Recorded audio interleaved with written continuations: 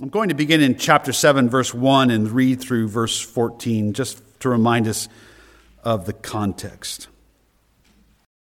I'll be reading from the Legacy Standard Version. You'll notice it translates the Hebrew name for God, Yahweh, which is what it is. Your Bible likely has Lord, capital L-O-R-D, caps. But I've been using this translation Sunday mornings and finding it helpful. Now it happened that in the 4th year of King Darius, the word of Yahweh came to Zechariah on the 4th day of the 9th month, which is Chislev. And the town of Bethel sent Sherazar and Regemelech and their men to entreat the favor of Yahweh, speaking to the priests who belonged to the house of Yahweh and hosts, and to the prophets, saying, "Shall I weep in the 5th month and abstain as I have done these many years?" Then the word of Yahweh of hosts came to me, says Zechariah, saying, "Speak to all the people of the land and to the priests, saying, when you fasted and mourned in the 5th and 7th months, these 70 years, was it actually for me that you fasted? And when you eat and when you drink, are you not eating for yourselves, and are you not drinking for yourselves? Are not these the words which Yahweh called out by the hand of the former prophets when Jerusalem was inhabited and at ease along with its cities around it, and the Negev and the Shephelah were inhabited?" Then the word of Yahweh came to Zechariah, saying, "Thus says Yahweh of hosts, judge with true justice and show loving kindness and compassion each to his brother. And do not oppress the widow or the orphan, the sojourner or the afflicted, and do not devise evil in your hearts against one another." But they refused to give heed and turned a stubborn shoulder and dulled their ears from hearing. And they made their hearts diamond hard, so that they could not hear the law and the words which Yahweh of hosts had sent by his Spirit by the hand of the former prophets. Therefore great wrath came from Yahweh of hosts. And it happened that just as he called and they would not listen, so they called and I would not listen, says Yahweh of hosts. But I scattered them with a storm wind among all the nations whom they have not known. Thus the land is desolated behind them, so that no one was passing through and returning, for they made the pleasant land desolate. Amen. This is God's word. Let's pray and ask his blessing one more time. Oh God, we have sung a song asking you to speak, and we just pause one more time in reverence and sincerity that you would help us this morning. Help me to be clear. We ask that your Spirit and that you, Lord Jesus, would be the primary teachers this morning. We ask it in Jesus' name. Amen. Well, as we come to verses 8 through 14 this morning, we come to a rather hard word. This is a difficult word this morning, and once again, this morning we're going to be challenged. Last week, we were challenged in the first 7 verses to examine our hearts. God asked this delegation with this question, hey, was it really for me that you've actually been doing this all these years? So last week was a word of challenge to us to examine our hearts, to examine the intent of why we do what we do. Why are we doing what we're doing as believers? Why are we living? What are we doing as a church? What's it really about? This morning we come to a hard word again, challenging us to consider how do we listen to the Word of God. But I want to encourage you at the outset that, as I said at the beginning, that chapters 7 and 8 belong together. This is all these words, chapters 7 and 8, contain God's response to this delegation. And there is a word of rebuke in chapter 7. And in chapter 8, with that correction and with that rebuke, God is going to lavish them and us with incredible words of promise and comfort about the future. And that's how God is, isn't it? I just want to say at the outset that God is so kind that he rebukes us, he corrects us, and sometimes it smarts. It hurts a little bit. Some of us were disciplined by loving parents, and some of us, I know, experienced abuse, and that's a terrible thing. But some of us, by God's grace, grew up in homes where we were spanked. Yes, we were spanked. And we were spanked in love most of the time. And we can remember it stung. I can remember. My brother was spanked a lot more than I was, but I still remember those few occasions, and it made an impression upon me. And it stung, but it stung for a moment. And I caution you at the outset, as we look at verses 8 through 14, God is going to challenge us here this morning. And he is going to search us, and it may be rather tough. But I want to remind you that he does so in love. He does not do so to condemn us. For if that was the case, you would not have a chapter 8. And I realize you haven't read chapter 8, but you have to take my word for it this morning. It's really good, and I can't wait to preach on it. I won't be here next Sunday morning. I'll be up at Hope Baptist Church in West Stewartstown, northern New Hampshire, on the border of Canada, which is the Arctic Circle. But not really. But my good friend Paul Levang, pastor there, he's invited me up to preach. And so you'll have Jimmy Snowden preaching next Sunday morning. But in 2 weeks, Lord willing, I can't wait to get to chapter 8. It is just full of wonderful promises. So, and some Christians today want to say, well, which is it? Which is it? Is it, are you going to preach about sin and correction, and am I going to go out of here feeling like a rotten, lousy sinner? Probably, maybe. Or does God love me, and is there hope and comfort? Yeah, both. That's it. You got it? And so much in evangelical Christianity today, our tendency as churches is to kind of swing one way or the other. And we're safe when we stick close to God's word. And we find that he corrects us, his people, not to condemn us, but to call us back to himself. And with his correction, will he lavish us with gospel kindness and comfort and wonderful promises of the future. So here, verses 8 through 14 this morning, in the shadow of the wonderful words of comfort and hope that have already been given in Zechariah, and that will come in chapter 8. Well, here, God is again responding through the prophet Zechariah, chapter 7, verse 8. Then the word of the Lord, or the word of Yahweh, came to Zechariah, saying, that's the key phrase. You see it up in verse 4. The word of the Lord of hosts came to me. You see it in verse 8. You'll see it in chapter 8, verse 1. The word of the Lord came to me.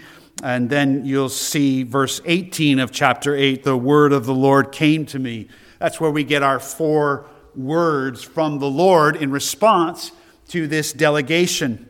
And again, this delegation of these men from Bethel, Sherazar, and Regamelech, they are Jewish men. We have no reason to doubt their sincerity. They bear their names from Babylonian captivity, and at least they're among some of the exiles who stepped out to actually return, which you might think is an easy decision, but it wasn't. If you've been settled in a certain land for 70 years, you've established yourself. You have a home. You have a business. You maybe like the climate a little better. And to up and sell your home and leave your business and to return to a desolate land, that's what Israel and Judah is at this point. The land was desolate because of the Assyrians first and then the Babylonians. They're going back to a war-torn land. There's rubble in Jerusalem.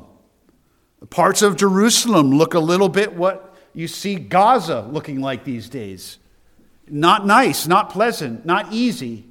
A lot of the systems aren't in place yet. A lot of the local governments aren't formed very well. There's all kinds of issues and all kinds of problems. But these men have returned, and they are from the town of Bethel. And instead of, like their forefathers, assuming that they can worship the Lord in Bethel, they've come to the place, at least where in humility they acknowledge, no, we need to go seek the Lord in the place where he wants us to, and that's Jerusalem. And they come to Zechariah and to the priests, and they ask, what is the earnest question? Verse 3, shall I weep in the 5th month and abstain as I have done these many years? For 70 years or so, they and other Jews had had a day of fasting. In fact, they had established by that point 4 days of fasting, commemorating various tragic moments in their history. And the one they're initially asking about in the 5th month was that time in 586 BC when the Babylonians utterly destroyed Jerusalem and the temple. And there's nothing inherently wrong with mourning that and grieving over it.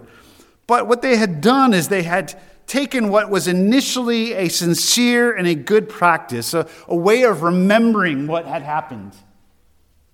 And they had turned it into a religious practice, right? And it became very important. In fact, it became so important that they sent a delegation down to ask about it. And God, in response, first, in verses 4 through 7, asks through the prophet Zechariah, these men and all that they're representing, well, you're asking me about whether, God is paraphrasing, whether you should continue fasting to remember this. I'm asking why you did it in the first place. And it is evident that to some degree, this practice of fasting on these 4 different days of the year and abstaining from food, and it's a rather difficult practice, onerous, and everybody's sad and mourning. It's evident that became a badge of self-righteousness. We Christians are really good at forming external rituals with which we comfort our conscience that we are godly. And may I say that this tendency doesn't have any, doesn't know any boundaries. In other words, you don't find it only in liberal Protestantism or more hip, cool, attractional, modern evangelicalism. But yes, this kind of external ritualism may be even more particularly dangerous for those of us who think ourselves to be rather, how shall I say it, conservative and serious Bible people. It is very easy for us to have the appearance of godliness, at least in our own hearts and minds, and to be lacking the substance. So God is just here, just blows through their question and says, well, was it for me in the first place anyways? Oh, that's from last week's sermon, and that one's still resonating with me. Why do I do what I do? Why do I pastor? Why do I preach? Why do I live the Christian life? And isn't it so easy for it to become a series of routines that we just go through, and little by little we lose our heart, and we find ourselves like the church of Ephesus, with Jesus saying to us, like he said to Ephesus, you've lost your first love. Now, as he's confronted with the issue of the heart intent, he hasn't really answered their question, and that is another interesting observation, that just because we ask a question of the Lord and because something seems pressing and relevant to us doesn't mean that it seems pressing and relevant to him. Ooh, that hurts. And in this age of consumer spirituality, in which we must have things such and such a way, we must notice that in God's word, that God never bows. It's for us to bow, brothers and sisters in Christ, right? So we want to be careful. It's appropriate for us to ask questions of God sincerely, but we always want to remember that God has the prerogative as the sovereign over our lives to help us restate the question and actually help us reorient what is most important, reorient our minds to what is most important. So he says, well, hey, he really can, it's a correction. Was that for me anyways? What was your intent? And then in verses 8 through 14, now God responds by asking them what they've done with what has already been written. The key in the context here is they have sent a delegation, the people of Israel have sent a delegation of these men to ask a question about a, in and of itself, innocent, maybe religious routine. There's nothing inherently wrong with fasting on the 5th month and abstaining if you want to do that. But they are worked up and they're really pressing, and so much so that they send a delegation, here's the key, to ask a question about a practice that actually isn't commanded in God's word. And in verses 8 through 14, God says effectively, well, you've got this question about this practice that you've developed and created. Rather than me answering on that, how about you get back to what I've already spoken? So let's look at this passage together. You can divide it up in verses 8 and 10, verses 11 and 12, and verses 13 and 14. The first here in verses 8 through 10, where God is telling them and us, pay attention to what has already been written. Pay attention to what has already been written. Thus says Yahweh of hosts, verse 9, judge with true justice, show loving kindness and compassion each to his brother, and do not oppress the widow or the orphan, the sojourner or the afflicted or the poor, and do not devise evil in your hearts against one another. So they're asking about fasting, and God is exposing that among the people generally, apparently, they are getting back to their old ways of disobeying the law. Verse 10 is taken almost verbatim from Exodus chapter 22. This isn't new. God is just quoting or directing them back to an example passage of what he had given to the people of Israel all the way back at Mount Sinai through Moses. You're asking me about fasting. How are you doing with justice and care for one another? Again, it's as though God, and I shouldn't speak dare to paraphrase God, but you get the sense of, who says I ever cared about whether you fast or not on the 5th day? I've already told you what I really care about. How are you doing with that? How are you doing with that? And apparently, as they returned to the land, they were struggling. You can imagine that you're returning numbers, thousands of people back to the various territories. A lot of the territories have been empty or vacant for 70 or more years. Property lines have maybe been confused. Maybe somebody else was living in someone else's house while they were away. You got all kinds of confusion, right? As people return. The temptation to be selfish and to use the opportunity of all the turmoil of these 70 years in the return, the temptation to use the turmoil for selfish personal gain, to get a little one-up on your neighbor, is very powerful, and apparently it's taking place.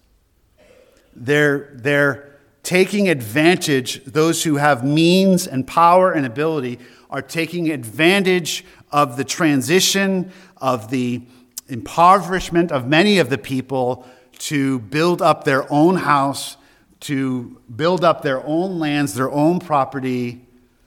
There's a justice system that is in flex. And so really there's not an external force of justice that can really come to bear upon this situation. In some towns, there's no court to go to, for example. There's no one you can appeal to for an unjust decision in some cases. So what must they rely on? They must rely upon the governing law of God in the heart. It's the same for our society. As an aside, In our society right now, we're seeing the spiral down, because what we're seeing right now is the loss of any internal restraint. How do most people think about law these days? Whether it's driving or taxes or whatever it may be, will someone find it out? Will I get caught? And if as a society, that's your only real governing value to keep people in check, it won't work. Because the only way you can have enough to help people get caught, you actually can never have enough. The only fix you have for that is a totalitarian state where there's utter fear and terror that keeps people in check. So if you want a free society, and our forefathers talked about this, you must have, yes, external restraints. You must have law. You must have judges that are judged justly and righteously. And you must have those who enforce the law judiciously. But you first and foremost must have a restraint from within. And that's what God's getting at. Apparently, by highlighting from Exodus chapter 22, that they were apparently not showing true justice, verse 9. They were manipulating things for advantage. They were not showing loving kindness. That's that Hebrew word hesed. That's God's loving kindness. That's God's covenant gracious love. That is the love with which you are loved and I am loved in Christ. That's his faithful, gracious love. And as God has loved us with that love, we are to love one another with that love, but they weren't. And they certainly weren't being compassionate. These who had received compassion, they had been sent into exile. Their land had been destroyed. And God in his mercy and kindness had brought them back in his compassion. And yet still they found it hard to be compassionate with one another. Verse 10, widows. At that time, there's no social security. There's no governmental system to fall back on. Widows are among the most vulnerable in that kind of society. If the neighbors don't provide for her and defend her, no one will. And apparently, there was oppression of widows and orphans. For strangers, these were aliens, immigrants, and the poor. In each of these situations, there was a violation of the law of God. And surely these are only representative of the kind of violations that were taking place. So in response to their question about a religious practice that they had developed, God asks the question, well, what are you doing with my word, my law that's already been given? And the same question needs to be asked of us, doesn't it?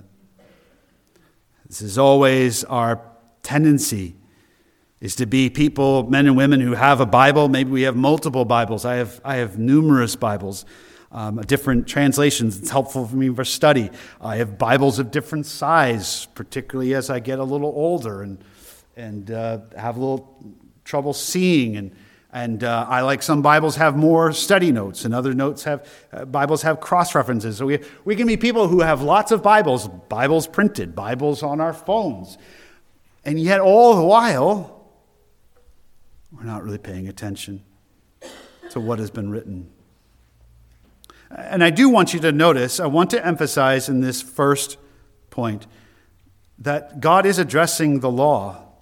And I need to say here that the law of God, the moral law of God, still has, listen, a positive place and role in a believer's life. A positive.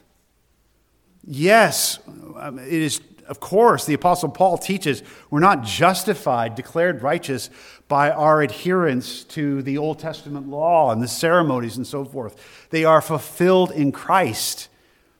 But now that Christ has come, are we done with you shall not murder? I don't think so. Are we done with you shall not covet? I don't think so.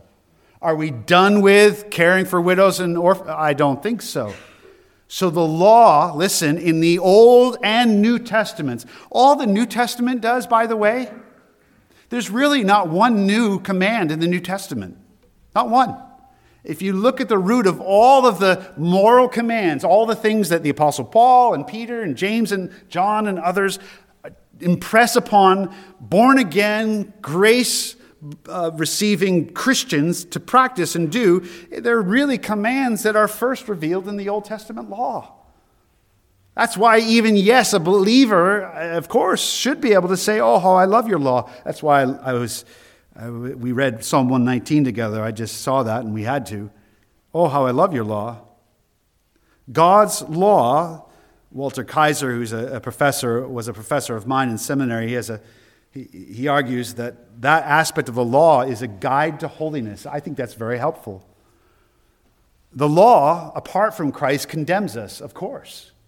But in Christ, as those who are justified, as we sang, in Christ alone, we then are those who want to serve and please Christ. Well, how do we know how to do that? The law of God is a guide to holiness, a guide to holy living. So God is directing them and us back to what he has already written. How are we doing with his commands? And are we thinking justly? Are we looking for ourselves first? Or are we seeking to practice what is right? You know, in the church, sometimes you can develop a system in which it's not about principles, but about personalities. And that's an ever-present danger. And one application of this would be that we do what we do according to biblical principles without favoritism to specific individuals. That's just one example. We certainly should have loving kindness and compassion to each other. I wonder, do we have harsh thoughts about our brother and sister in Christ? If so, we've forgotten who we are. How can we entertain harsh thoughts about our brothers and sisters in Christ when we have been recipients of such mercy from God? And as for the widow and the orphan and the downtrodden, we are to have a compassionate heart. And we are to be ready as the Lord leads us and as he provides opportunity to be gentle and to be gracious and to be generous with those who are in need. This should be characteristic of us as individuals, but also of us as a church. And I'll just say here, as a church, if you become aware of someone in our midst or someone you know that is, as best they can, trying to make a living, but has circumstances outside their control, are having a difficult time, will you please make that known to the elders and deacons? Or maybe you help provide for that need itself. We're so quick, I just have to say here, to come up with systems, with structures. Do you see what God's after? He's after the heart. Just do it. Have a heart and do it. Have compassion. Follow his law. Follow his ways. And where we are shortcoming, we need to acknowledge that this morning and repent. Secondly, in verses 11 through 12, not only do we need to pay attention to what's already been written, but we need to consider the danger of a diamond-hard heart. The danger of a diamond-hard heart. Did that get your attention when we first read it? Verse 12, they made their hearts diamond-hard. Wow. That's a heart that is so hardened that it becomes impervious to the Word of God. Wow. So hardened, so calloused. And there's a history here that God's referring to. Verse 11, he says, they, referring to his people in the past, they refused to give heed, turned a stubborn shoulder, and dulled their ears from hearing. Turn back with me to Isaiah 58. We know that Israel in the days of Moses did that. But just before the overthrow of Judah by Babylon, God had also dealt with this issue of fasting and true righteousness through the prophet Isaiah. Now, this is This is almost a couple hundred years earlier at this point. And here in Isaiah 58, God says to Isaiah, verse 2, they seek me, speaking of the people, they seek me day by day and find pleasure in knowing my ways. That's, in other words, legalistic. As a nation who has done righteousness and has not forsaken the judgment of their God. In other words, that's how they think of themselves. I mean, they're conservative. They're serious people about the Word of God. That's how they think of themselves, God says. They ask me for righteous judgments. They find pleasure in the nearness of God. They're proud that they have the temple in Jerusalem. Why, they say, have we fasted? And they say to God, you do not see. Sounds just like the delegation 200 years later or so that went to Zechariah. Do you see? Why have we fasted, O God, and you do not see? Why have we afflicted our souls, and you do not know? God's answer, behold, on the day of your fast, you find your desire and oppress all your workers. Behold, you fast for contention and quarreling and to strike with a wicked fist. You do not fast like you do today to make your voice heard on high. Is it a fast like this which I choose, a day for a man to afflict himself? Is it for bowing one's head like a reed or spreading out sackcloth and ashes as a bed? Will you call this a fast? Even an acceptable day to Yahweh? Is this not the fast which I choose? Says the Lord. To loosen the bonds of wickedness, to release the bands of the yoke, and to let the oppressed go free, and to break every yoke? Is it not to divide your bread with the hungry and bring the afflicted homeless into your house? When you see the naked, you cover him, and not to hide yourself from your own flesh? Then your light will break out like the dawn, and your recovery will speedily spring forth, and your righteousness will go before you. The glory of Yahweh will be your rear guard. Then you will call, and Yahweh the Lord will answer. You will cry, and he will say, here I am. 200 some odd years later, 518 BC, before the birth of Christ or so, and God is saying, not only did I send my law through Moses all the way back in Exodus, but just a few hundred years ago, before you went off into exile, I addressed this issue of fasting and what I really wanted. And now here we are 200 years later, and you still haven't learned. And why is that? Because, listen, they had developed the ability to reject the word of the Lord. They had developed callousness. They had developed dull ears. They did not, verse 11 of Zechariah 7, give heed. They turned a stubborn shoulder. That's an attitude. That's a way to respond. I mean, if you see someone that you don't want to see, you kind of go like this, and you turn and you start going. When children are little and they're caught and they're in trouble and they know it, and some of us as parents, we know what it is to when it's time for discipline. The little child looks for us, and what do? They turn around and try to get away. They're not looking at like, oh yes, Father, you're right. I should be disciplined, right? They turn a shoulder. So the people of Israel and Judah had been doing that for centuries. And God is warning this delegation and us to not do that, but rather to not refuse to give heed to the word, but to respond to it. Not turn a stubborn shoulder to the word of God, but to turn our faces and our hearts toward it. Not to dull our ears from hearing, but to pray as we sang this morning, oh, Spirit of God, sensitize my dumb, dull, stone heart to your word. We can become dull. And many of us who have been believers for some time, we know what this is, and it's frightening. We can remember a time, maybe it wasn't too long ago, when we read our Bibles with anticipation and we were learning things and we were being convicted, and we weren't resentful of that. We were thankful for that.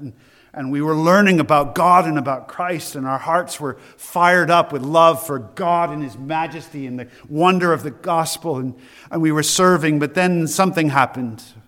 Or a series of some things happened, and little by little we we maybe read it, but not with much interest or eagerness, or maybe we just read the word as a matter of routine, for after all, we are a Bible reading people, and we should be, but not that kind. Reading it, maybe there was a time when we looked forward to the preaching of God's word, and we prayed, oh God, help that man, please, Lord, because I need something today. Please help that man. Please help him to read your word and to share it.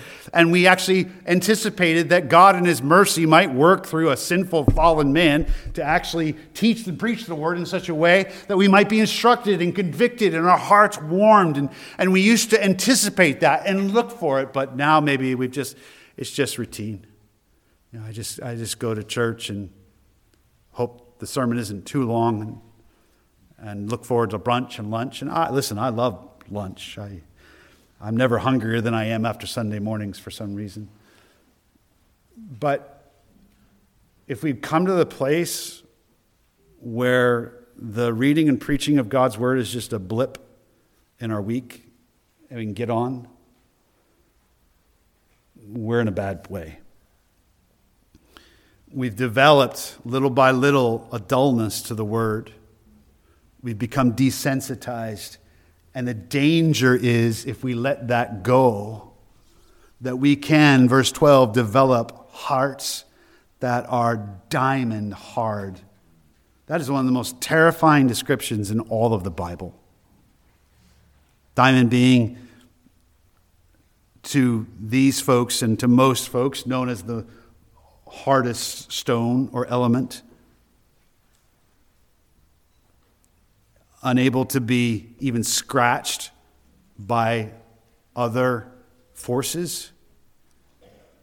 This is not saying that somehow God's word is unable to pierce a diamond hard heart. What it is declaring is that it is a great sin and wicked thing to let your heart go so long in resisting the word of God and what he's telling you, to the point where you developed a callus of your heart, if you will, that's so hard, it's not just hard as a rock, it's hard as a diamond. That is so dangerous. That is so dangerous. And I hope you understand there's an urgency. I perhaps have referenced this before, but early when Chris and I were married and attending a local church, and God was working in my heart, and I had been a believer for years, but I never had really, I don't think, understood the place of the Word of God and the preaching of the Word of God. At that point, I had no inclination that I would actually be a preacher one day. And as I began to understand this, I remember I would take time. I'm not saying this to lift, I'm just, we're in this together. I just want to give you a little a model, if you will, or a practical application. But when I first understand this, and I saw some people in my life who were hardened, I tried to consider why is it that I actually have an interest in the Word, and many of my college buddies who said they were Christians have zero. It scared me. And I knew it wasn't because I was smarter, and I knew it wasn't because I was better, but it was all of grace. And so I remember going to those early worship services when we were married, and they had a preparation time before the service, and I was scared. I was scared. Oh God, please today, please don't let me go. Please convict me. Please teach me something, because I'm in trouble if you don't. Is that that? Now I wonder, do I still have that attitude today? And I don't always. We're ever in danger, though, of a diamond hard heart, and we need to remember it.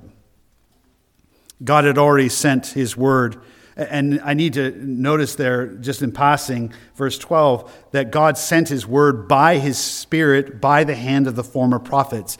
That's what Peter is reflecting on in 2 Peter when he says, know this, that no prophecy of Scripture came by one's own interpretation, for no prophecy was ever made by will of man, but by men moved by the Holy Spirit sent from God. It's likely that Peter is reflecting on Zechariah chapter 7, verse 12, that God sent by his Spirit, his word by his Spirit. This word, brothers and sisters in Christ, is coming from God's own Spirit to us. May we receive it. And thirdly and finally this morning, and this is we go from fearful possibility.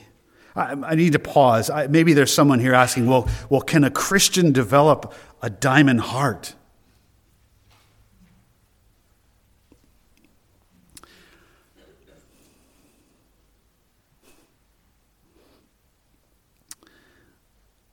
Apparently, now I'm in trouble. I believe with all my heart that the Spirit that God gave to us, He will preserve us, right? And He will bring it through. How does He do that? Does He do that by you and I being callous about His word? Oh, no. So what do you do with the warnings of the Bible, the New Testament? You take them seriously. And we'll end with one this morning. And you don't ask, is that possible? You say, oh, God, have mercy on me. Let that not happen to me. What do I need to do? How do I need to respond? And oh, thank you that in the end that my salvation is not dependent ultimately on my perseverance, but on your faithfulness. Praise you. But the preserving power of God in our salvation and the reality that what Jesus says, He will not let any of us go, does not promote indifference. It ought to promote vigilance in the Christian life. This isn't theoretical stuff. This is serious. Well, thirdly and finally, tremble at the justice of God's wrath upon word rejectors. Tremble at the justice of God's wrath upon word rejectors. God is reflecting on the past and what He had done in light of many generations of Israelites and Judeans resisting the word. And God says that just as verse 13, they would not listen, so they called and I would not listen. That's the justice of God. Frightening.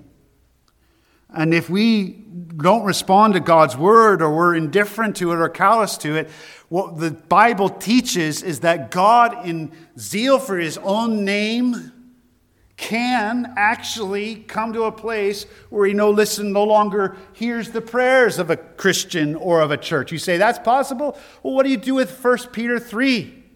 Husbands, live with your wives in an understanding manner. Why? So that your prayers may not be hindered.